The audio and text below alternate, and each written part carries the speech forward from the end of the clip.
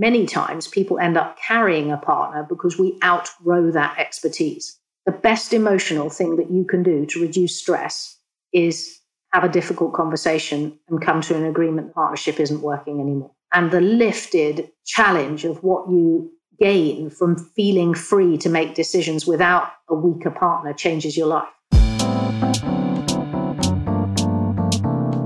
Welcome to Hypercurious, a show that is all about finding happiness by embracing changes and following our curiosity.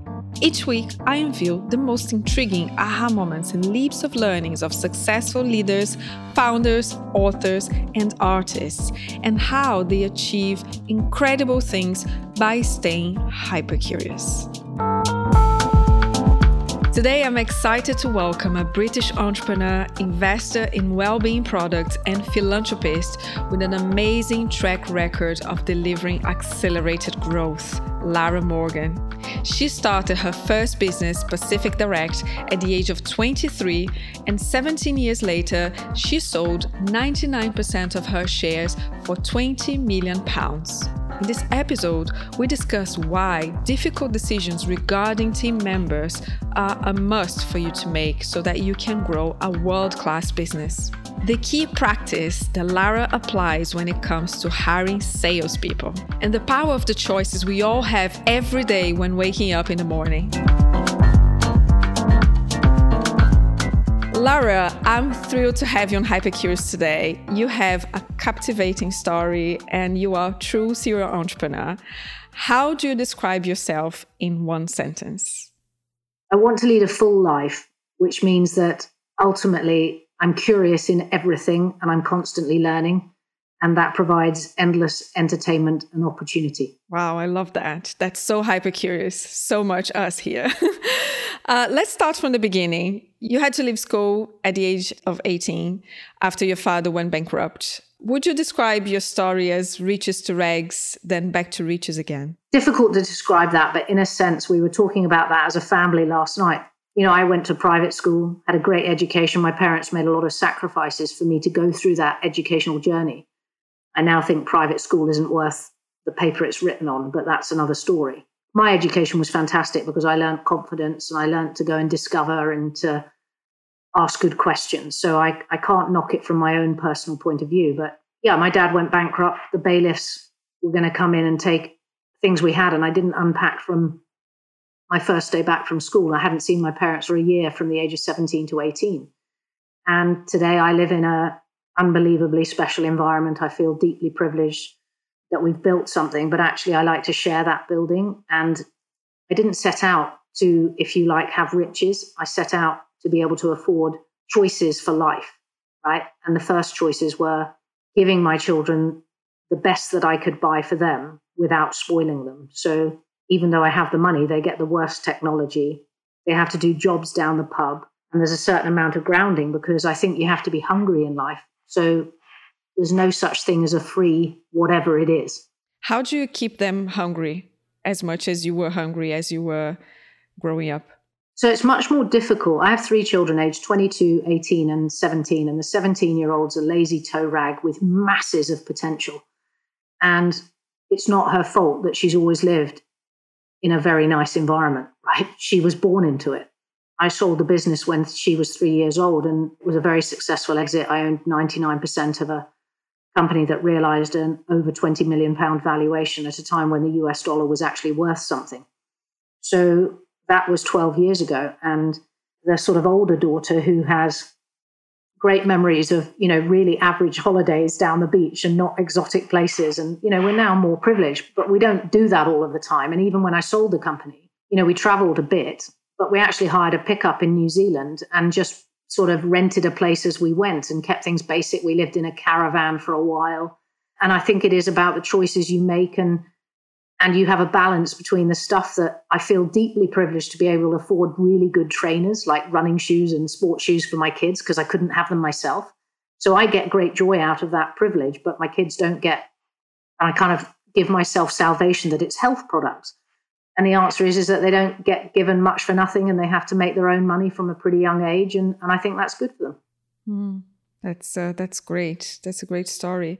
How has your early life shaped the immense entrepreneurial drive that you have? I think you'd have to say that the early life of, my extraordinary, and now I understand it is extraordinary, but didn't know at the time because I was just living it. I was born in Germany to army parents.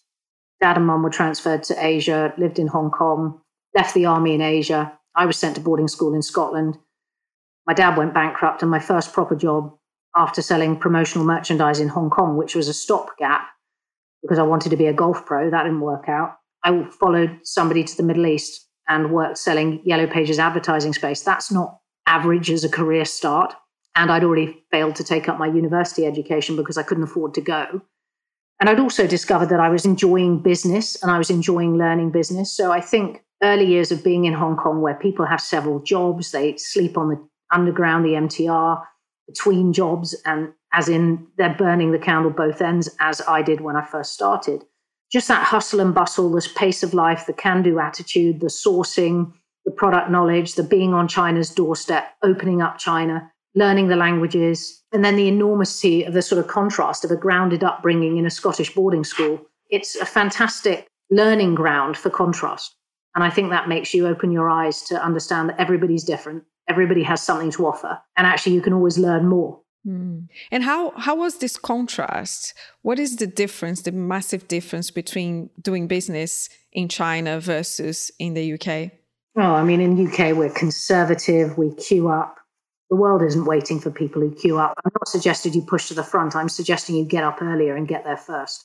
I think you just can't believe how hard the Asians work. They don't come from the same springboard, and we're lucky in Britain. We speak English. In fact, we're lucky in any country where English is an educated language. But the English of all people, the British, have the advantage. They have the English language, the language of business. Now, don't get me wrong, that's changing to the language of digital, but you still need to speak English in some countries.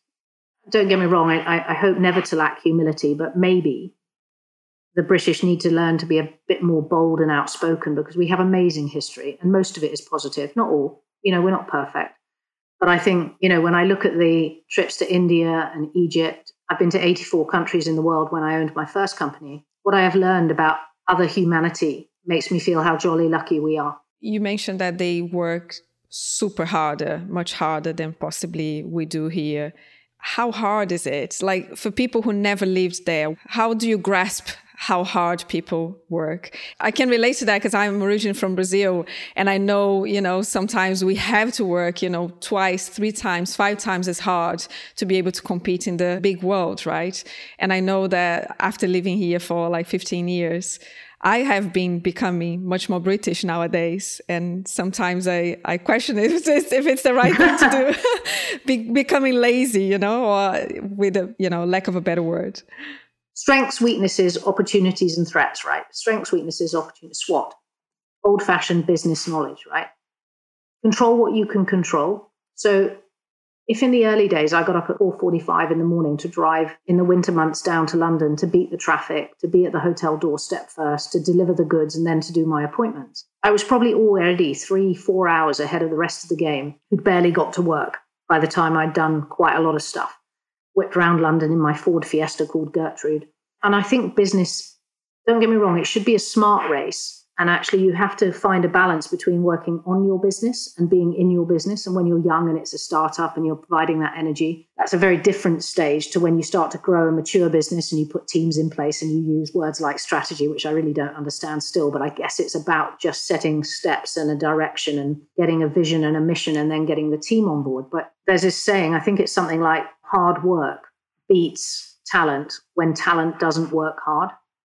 And I'm very lucky that I wasn't kind of the most talented brain at school. I was good at maths, so that stood me in very good stead. And I must say, if you're going to be in enterprise, you can never stop being curious and knowledgeable about your numbers. But in the end, if 2 people have equal skills and one works harder, that one will win. But that doesn't mean you need to create stress in your life. And it doesn't mean you need to be miserable about, the hours you work, because you need to have some kind of gauge of knowing when you're on your game. At 3:00, I have a dip. So I take my dogs for a walk. Truth is, quite often I have my mobile phone in my ear. So what? I'm still in the fresh air. My dogs are getting a walk. I'm listening to stuff going on around me. So whilst I don't believe that you can ever get balance, you have to find moments of balance. And those adjustments are really important in how hard you work, because I get up really early. I like it. I'm competitive. Not everybody behaves that way. So I think you have to do it according to your skill set. I love that. And I'm going to tell you, I'm already going completely off script here. I have like 20 odd questions to you and so many pearls of wisdom here that I'm kind of diverging here. But anyway, I'll come back. What still gives you fire in your belly every day? My family would love to know the answer to that question. And the answer is that I'm privileged, right? And I know I'm privileged. So I don't have to work. But I do have to work because I'm a parent and I've got a 17-year-old, and she needs to know that people go to work and earn a living each day. And whilst we live in a fantastic home, I kind of see the early years of the first business as family money. Don't get me wrong, I made it. My husband and I made it. And it will be used wisely, not necessarily giving it to our own children, because I don't believe in that. But, I was 40 years old, just under, when I first sold Pacific. And I've got a lot of energy. And I like to keep my mind busy. And I think if you keep your mind busy, and now I particularly like to stay up to date with digital and scare the wits out of my kids. And, I'm now learning about TikTok, and I've already been learning about every other flipping social play.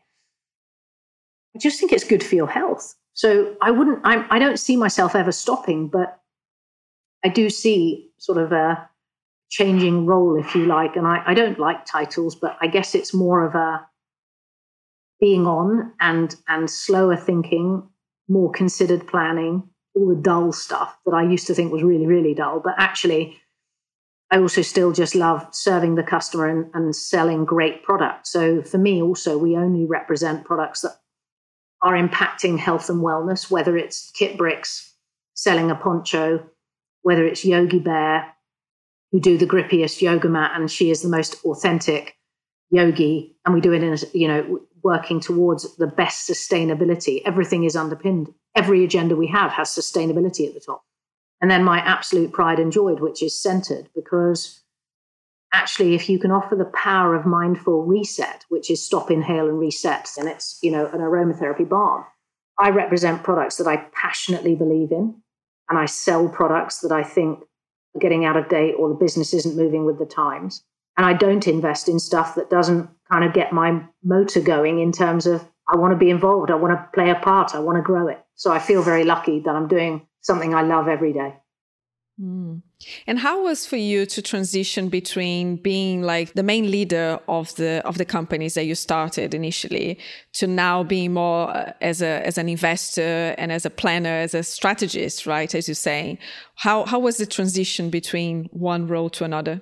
I still haven't done that. I'm still an interfering old witch. But the truth is that, you take yourself off to business school. I went to Stanford and I went to Cranfield and tried to get a business education, and I kind of used that. But the transition's really hard, right? But I'm having a great conversation with one of my young investments at the moment, because I went through this stage where kind of I'm lead salesperson, and salespeople on the call will really relate to this, but I'm also CEO by default because I got there first in my first business. Now I know that just because I'm the shareholder doesn't mean I have to do everything, right? Just because I'm the shareholder, it doesn't mean I have to have the biggest title like general manager. In fact, I'd loathe to be general manager of anything because I'm rubbish at it. So the point there is transition to the role that you love most. It's easier standing as kind of knowledgeable with what I have and then making suggestions to constantly thrive for improvement. And that's, I guess, the bit that is less of an interfering old witch, but it's a difficult game to play. It requires you to invest in the right businesses and also to surround yourself with a winning team. And I know you talk a lot about, the best winning team is what will help you win the game of being an entrepreneur, successful entrepreneur. So how do you do that? How do you know if you are surrounded yourself with a winning team? Gut feel, the culture of how you are and what your values are, they underpin everything. But because, you set that mood. And that means that you as an entrepreneur can't come up, however bad it is, you can't be a miserable bitch. And don't get me wrong, I also fail at this. But I try really hard to provide positive energy and to share that. And I'm not perfect. In fact, I owe somebody an apology because I kind of railroaded them yesterday. And I guess the answer is that you have the most rigorous recruitment system. And you have a black book where you keep names of people that you'd really love to be able to afford one day. These are tactics that I have. And when you interview, you ask the right kind of insightful questions that really get to the bottom of the why. So why did you do that? Why do you make those decisions? What was your biggest success? How did you make that success? Why was it you that can claim that success? Why are you proud of that moment? And, also, you don't ask the same questions in an interview of an accountant as you do of a salesperson, as you do of someone else. And I think the more you're people aware of your own skills, the more honest you are about what you like doing and what you're good at. And then you surround yourself with others. I mean, I've just got off a call with a lady that worked for me 26 years ago. And I'm really proud of that, right? I'm proud that she still wants to work with me, does some part-time stuff. She's an absolute genius. And she's my friend. That's amazing. And you never burn bridges. Have you ever burned bridges with anyone? Try not to. You try not to. I definitely work really hard on not doing it. And there is one person that I just, out of character, I made a mistake. I was very tired. I did apologize. But I can honestly say, in all of the people that I've employed, which is literally thousands, because I've had factories and I work with factory suppliers and I employ people in Asia and we manufactured in the Czech Republic. I can honestly say there's only one person who will remain nameless that I would drive onto the other side of the road to run down. And obviously then I'd go to prison, so that wouldn't be very bright. But, one in many thousands, it's not bad, is it? I think generally, if you do unto others as you would want have done unto you, and I'm not particularly religious, but in other words, treat people how you want to be treated and ask good questions and be open, but also don't fanny around difficult subjects, right? A lot of people listening to this call will have a partner. Very few people rate their partner equally to their own skill set. And many times people end up carrying a partner because we outgrow that expertise. The best emotional thing that you can do to reduce stress is have a difficult conversation and come to an agreement the partnership isn't working anymore. And the lifted challenge of what you gain from feeling free to make decisions without a weaker partner changes your life. So, I think the people recruitment piece is absolutely critical in a business, and then the partnership and the honest conversations, that will stand you in very good stead. So true. How do you create the inner strength to have these tough conversations, knowing that it will change dramatically the future of the company? It's not really a choice, is it? It's progression. So, when people talk about risk, I talk about progress. When you talk about, difficult decisions, well, actually, it's not a difficult decision, because if you are passionate about your product and your service and you wanting to claim that you are world class, you can't go around carrying someone. You need another world-class player. So then you have to change stuff. And the other thing is that once you start practicing this, let me tell you, whilst never is it easy to let someone go or to change the team, it's always better next. And most people grow out of people along the way as they go from startup to scale up. We grow out of the people that got us to where we've gone as we systemize. It's a different skill set. As we box fill, as we put in a CRM, as we put in an ERP, as we drive digital, the enormity of change means people will change and they'll need different skills. And quite often, unless somebody's really growing like you are, you'll outgrow them. So you have to make the change. I love that. And so brave, right? It's so brave. Then I have a glass of wine. That's good. That's good practice. And I reward myself because, why wouldn't? Yeah, exactly. How do you define success nowadays? How do I define success today? It's very different because I've got to have fun. I don't do it unless it's fun. Try and do it meaningfully with impact. So here's a balm, right? This is a well-being balm called Centered, and I am really proud of these products. And you put them on your pulse points, and actually you can affect mood therapy. So this is the Love Balm, and we're going to be partnering a charity called Copperfield, because when we do that, we can give money to a charity that's preventing boob cancer for women and men.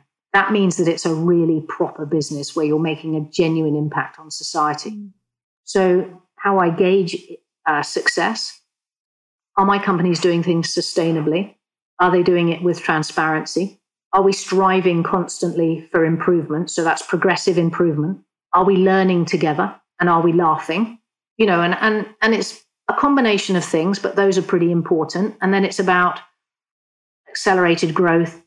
The scorecard is profit, doing the best that we can do, limiting waste. There's a myriad of things. But, if you're going to sell a beautiful candle like this, why shouldn't somebody else benefit? And actually, we're about to launch this with a refill. We're evolving how candles work. And that means we're reducing waste. So you can see I already get passionate the minute we're doing something better and different, because that's what we strive for. I love that. It becomes bigger than yourself and bigger than your business. It has a much wider impact in the world, right? Definitely.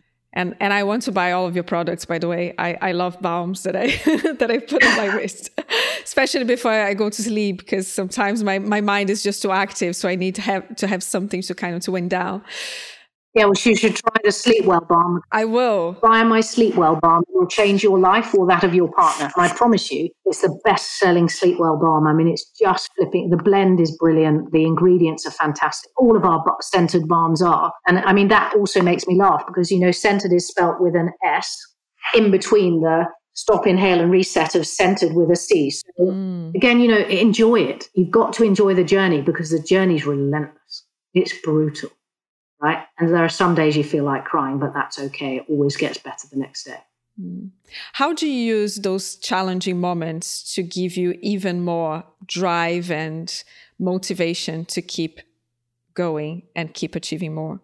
It's not about achieving more. It's about having a better effect. I don't measure anymore in the same way I used to in terms of getting financial freedom, which is a hell of a gift. And how do I keep driving at it?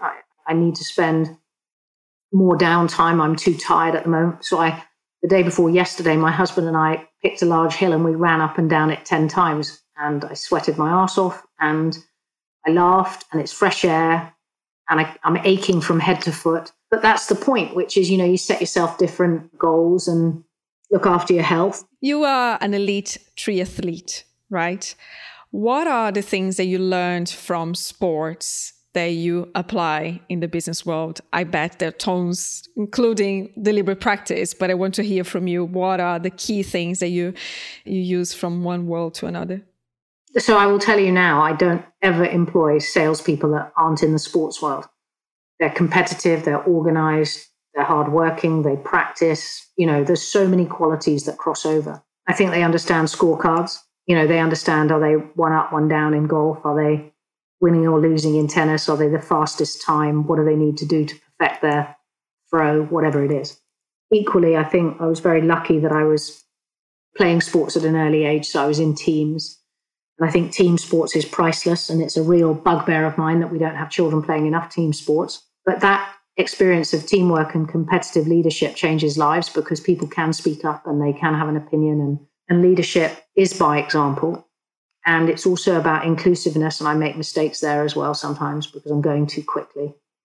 But I think the crossover between sports and life, priceless, and we're not yet, again, treating it with enough respect, although I hope that the uplift of people realizing how important their health is to, combat a virus or to feel healthy in the mind because they're motivated to do their work or to create something new or to build or innovate or clean a cupboard out, that comes from mindset. So I think there's a huge wealth of learning between, outdoors, natural, competitive sports.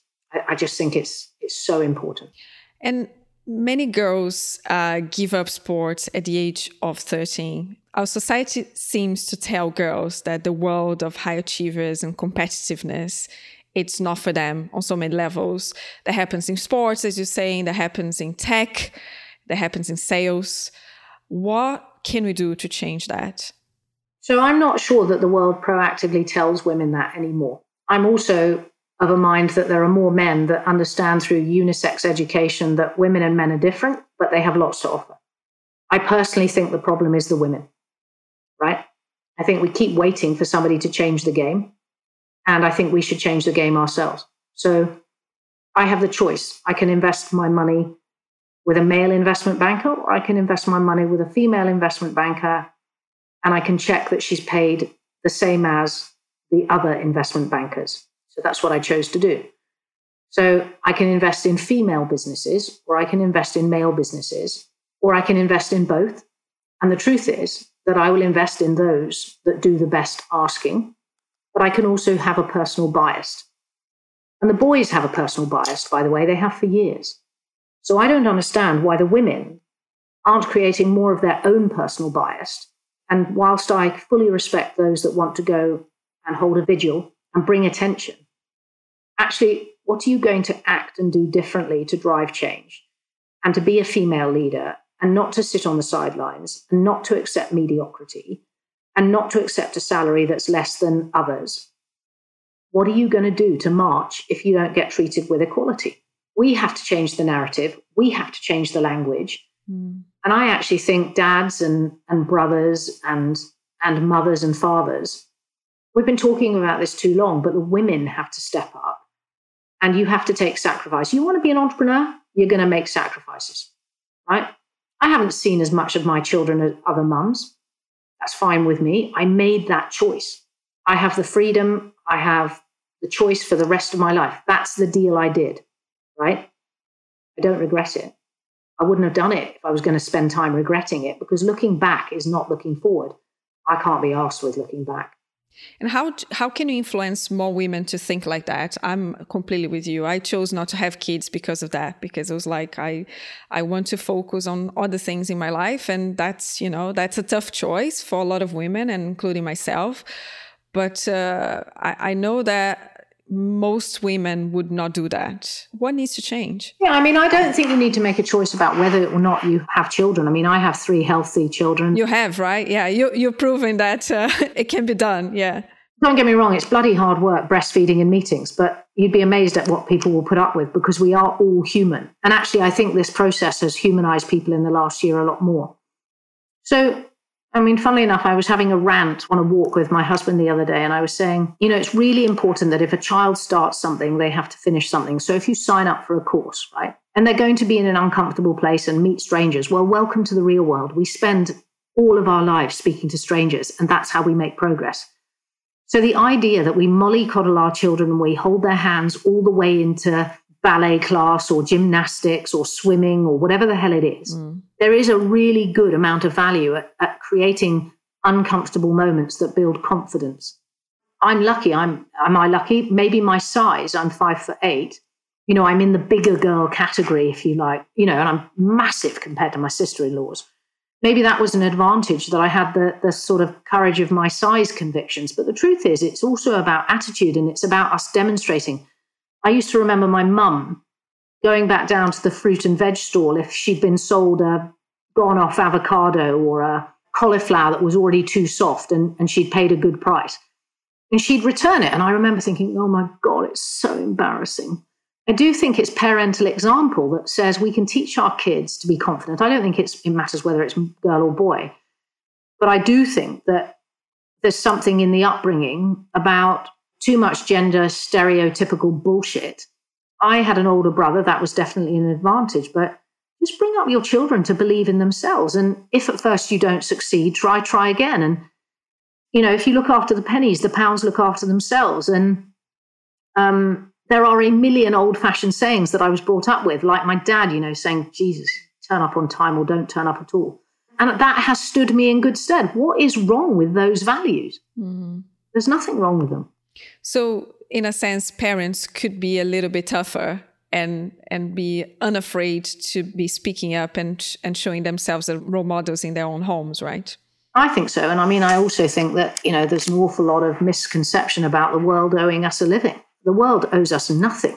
In fact, we've damaged the world. So we need to be thinking about refill, repurpose, replenish, reinvent, resist, reigniting the innovation. And if anything, entrepreneurs are really good at innovation, but put sustainability at the heart of it, because if we don't, there won't be future generations that can enjoy all the experience and the laughter that we have in our lives. And we are so lucky. Yeah. You wrote a book in 2011 called More Balls Than Most, Juggle Your Way to Success with Proven Company Shortcuts. What did you learn about yourself as you sat down to write? I'm still rubbish at writing. I'm rubbish at English. I write too much. But actually, I got a lot of joy out of putting pen to paper, because the most important thing in that book is in the beginning, there are 3 light bulbs, and all the names of the people that helped me in my journey are in those light bulbs. I guess I also learned that the journey had only just begun. Even the book, I give money to prostate cancer, because any books that we sell, and we've sold quite a few, we donate the money to prostate cancer, because that was the beginning of my journey about how we can always do something more. So we can always give back, be involved in something. I actually think the charity model is pretty broken and wrong, and it's too intercompetitive, and there's lots of things commercially that don't work. But if we can then challenge the things and put our money where our mouth is, or put our brains where the challenge is, then we can do better. So that's what More Balls the Most is, kind of the story of this idiot, me, learning along the way. And frankly, if I can do it, anybody can do it, right? I'm unqualified. I have no degree. Dad went bankrupt, started with a few quid that I made out of my savings. What's stopping you, right? Being young in enterprise is a huge advantage to starting when you're older. That I really believe. Do you think the world of entrepreneurs nowadays, and I come from the technology, the tech sector and game sector, right? Do you think we don't have enough adversity and enough obstacles to go through it and to say, yeah, whatever is giving me restrictions sometimes give us, much more opportunities? Do you think we probably have too much? So it's a really interesting question, because I think, I'm not a tech investor, I'm a product person. So I don't know much about tech, but it does flipping well annoy me, the amount of money that goes into tech that just gets lost. But I also know that we don't need that many more products in the world. It's very difficult to invent something really cool and new that we genuinely need. And mostly we should now be inventing to reduce waste and change the packaging and things like that. It irks me somewhat, the waste of invested intelligence. But that's the old model, and I think the old model is changing. I think if you take in investment today, I think you should be taking in a pound of value that has a lot more value than the pound itself. So my pound is not equal to somebody else's pound. If I'm investing in a hospitality business, because I made my money in hospitality, so my pound is worth more, right? If somebody's investing in the health and wellness space and they know nothing about it, what do they bring other than their money? So when you're taking an on-board investment, you need to really think about, it's not just a pound that is all you're looking for. You should be getting more. I guess on the tech side, I'd be looking for some real talent with proven track record in how to monetize, really monetize, not just to have a very long tail of diluting shares and not really proven value of income. But I don't know if that's answering your question, if I'm honest. No, it is. It is. Going back to your book, right? Were you afraid that you would not be as a successful writer, as successful entrepreneur you are? I knew I was going to be a rubbish writer. So it was more about putting the story on the pages. At the point you write the book about the story that you've just sold a business for 20 million quid, you're kind of riding this ridiculous British enterprise wave, and you get asked to be the dragon and you turn it down, and because you're trying to maintain sanity and you don't want your children to be bullied. It's bad enough that they've got me as mother. I don't think of things in terms of success. I think of things in terms of progress. You talk about success, and I think there's a miscorrelation. We should all be doing the best that we can do. And some of us are more creative. Some of us are more innovative, and yet they don't take the honest commercial understanding of costing their product and finding the right supplier and understanding operational excellence. And that's where, particularly the creative sides and, the ones that can have the great whizzy idea, but actually they don't know how to execute it. And without execution, you're nothing. You're not going to sell it. So I think it's understanding the context of where your skills lie and where you're going to bring value and how you're going to make money and the basic metrics. And then I think you're going to live and learn and earn some scars along the way. I love the way that you see things as progress, right? So for anyone, any entrepreneur who's keen to write their story, to put their story on paper as a book, right? What is the biggest learning that you had as you were going through that process? What would you say to them? Go and speak to the experts, get a template. They'll tell you what you want to do. You want to think about what is it you're trying to achieve. You break down the paragraphs. There's some really fantastic enterprise book writing morons guides, and that I am. And then you start carrying a little book around with you that as you start thinking about it, you think, oh my God, I did that. Oh my God, I did that. And somehow you'll remember along the way, the journeys and the ridiculous stories that make people laugh. And you think, she did what? There are some amazing stories that make me feel, God, thank God I didn't know any better. And that's where the youngness of not knowing sets no boundaries. So you can chance your arm at things and maybe get lucky. I love that. I love that. You say on Instagram, straight talking, nonsense entrepreneur, be not afraid, be enthusiastic. How do you use enthusiasm to overcome fear? First of all, I believe in Pareto, 80-20. We definitely make 80% of our profit from 20% of our customers, and we make lots of mistakes along the way, and I don't believe in perfect. And thereby my kind of ability to be enthusiastic and energetic and to talk around the product and to have the product knowledge and to accept that we're not perfect and to take criticism on board and to grow and learn and then improve the product. I think it's that enthusiasm that says you're never done, you're never complacent. That is infectious. You do what you say you're going to do. That's a promise. Yesterday I had to advise a customer to go with another product because we're not ready, but we're also not going to be perfect when we're ready. And I want to keep the door open, but I also want to be honest and say, look, you're choosing another really good product. I just think that it doesn't have the same positioning as ours, and there are different features and benefits. And when mine's ready, then I'm going to talk to you again. A genuinely honest trader, I don't try and sell something that I think is wrong.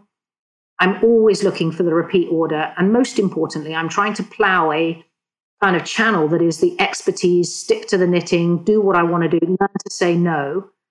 We need to learn to say no more than yes in enterprise, and then we'll go further faster.